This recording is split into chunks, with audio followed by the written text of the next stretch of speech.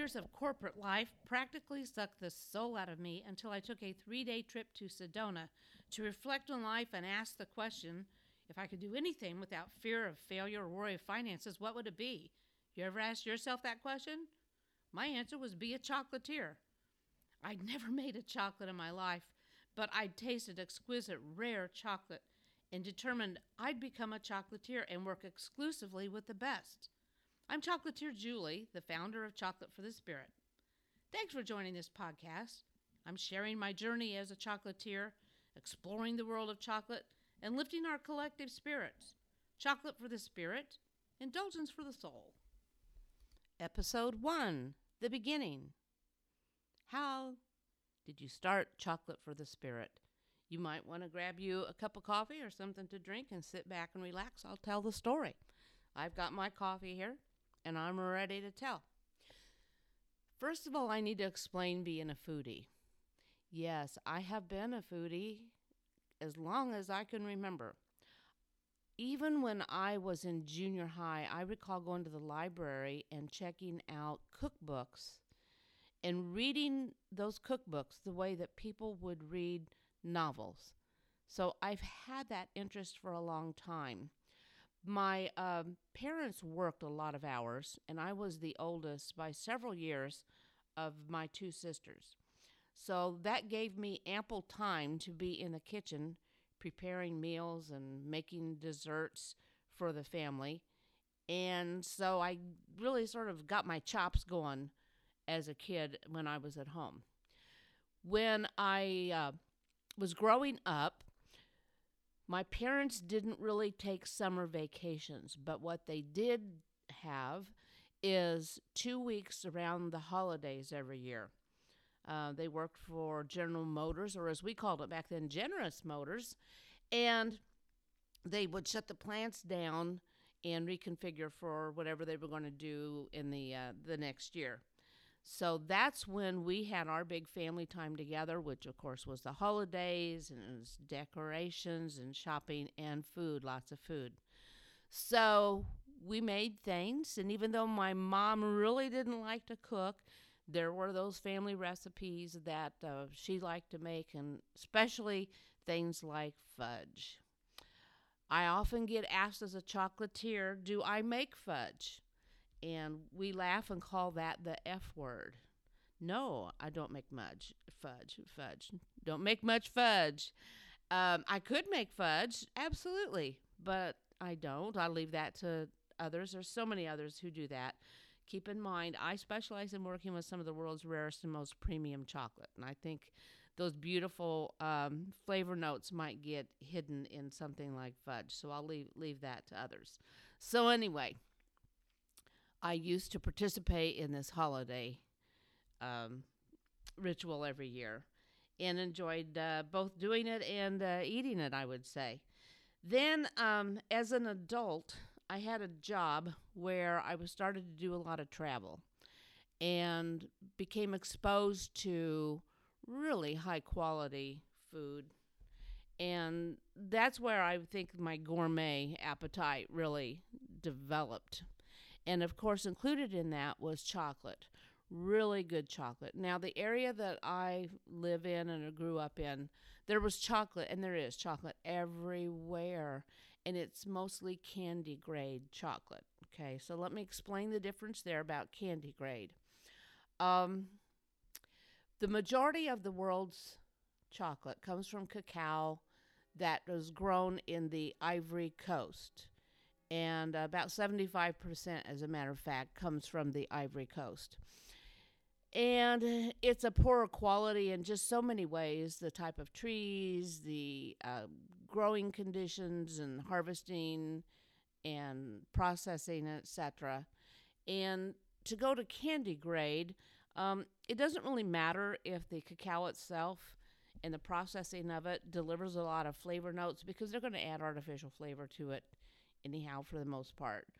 So that's what's been around me most of my life. That's what I have been exposed to. But when I traveled, I started to taste chocolate that was much different. There are, some say, over 600 different flavor and aroma notes found naturally in cacao. And I started to taste chocolate that was made from cacao that was of extremely fine flavored cacao with beautiful notes that had been preserved all through the production process. So I had a clue there was something different out there, and I actually started to locate people that sold chocolate made with that quality of cacao, and that's what I was importing in and having sent to me for my personal enjoyment and for gifting. So I liked chocolate. Oh gosh, a lot of people do like chocolate, but I had learned the difference, and there was a niche there that I was pursuing as a customer. Okay, so now back to how did I get started making chocolate? I worked in the corporate world for 30 years. I worked in IT, and I was managing multi-million dollar IT projects and working in a Fortune 50 company.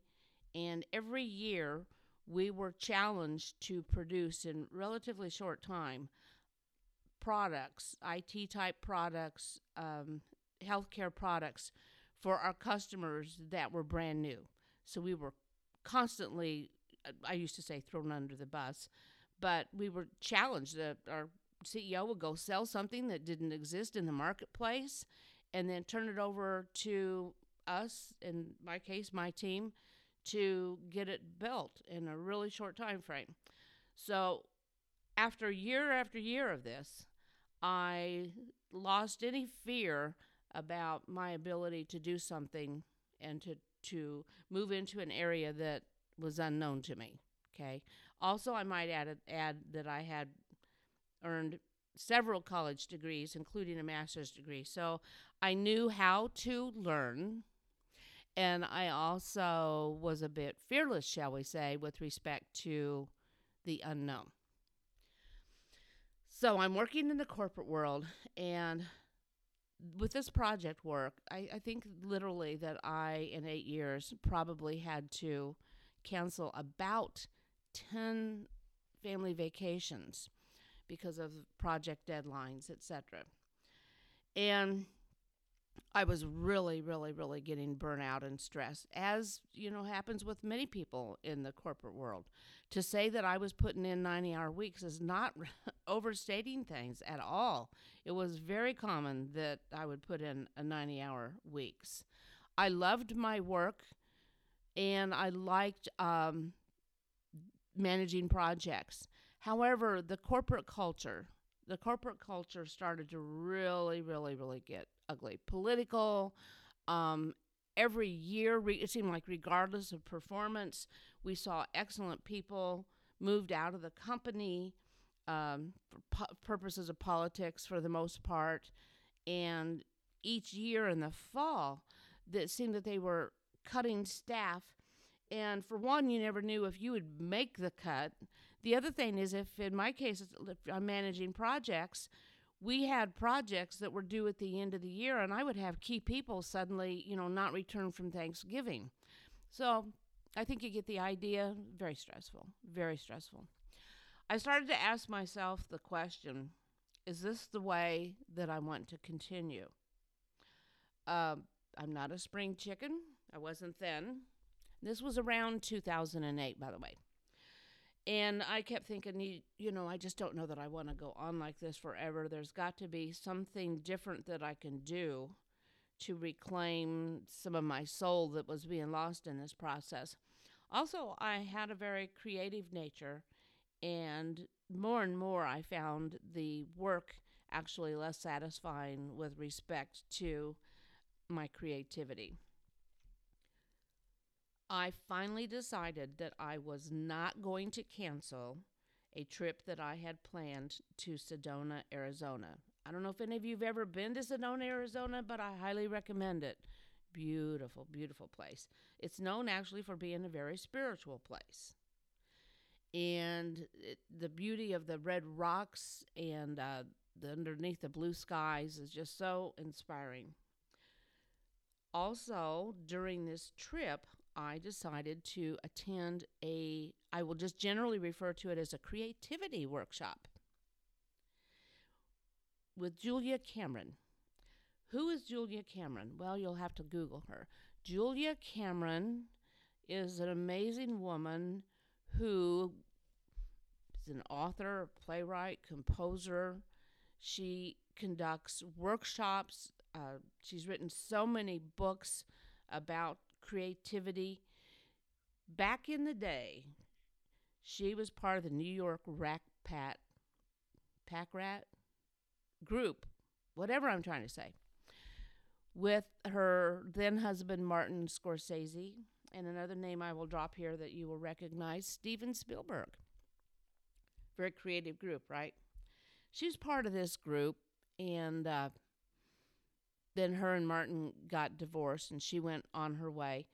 She found that she developed a process to help her deal with writer's block, and she started sharing this with other people, and it eventually evolved into books and workshops. So I attended this creativity workshop. Now, please keep in mind that all of us have in us the ability to be creative.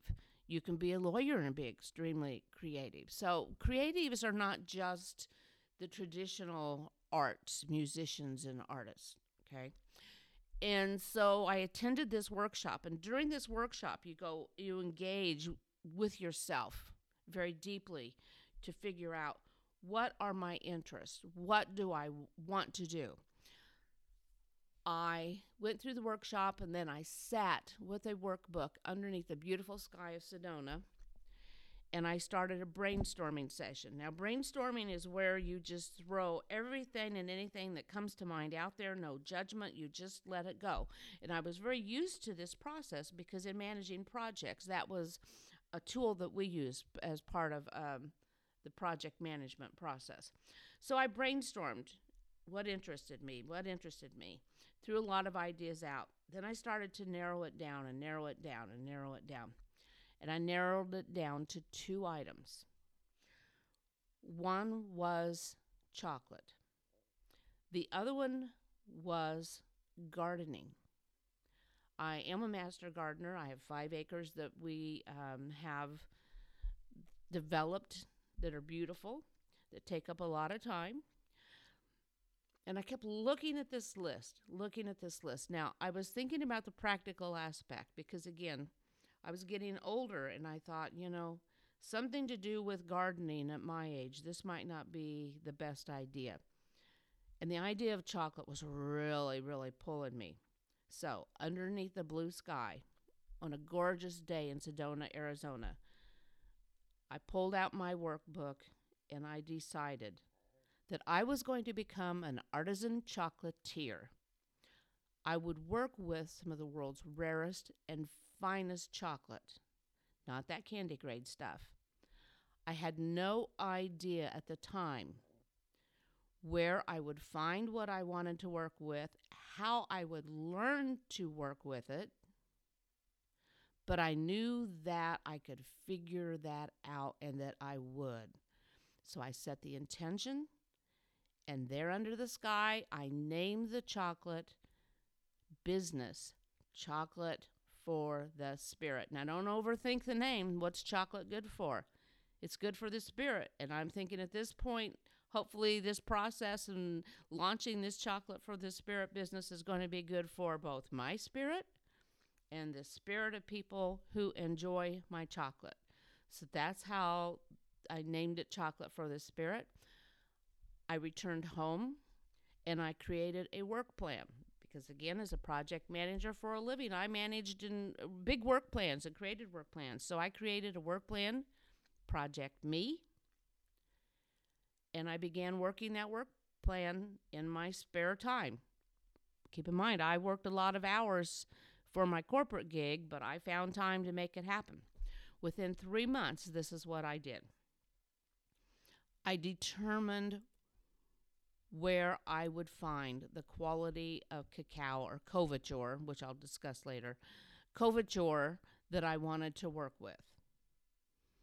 I had brought couverture in and I trialed and I found what I was looking for. So I had answered that question, sourcing of the cacao or couverture.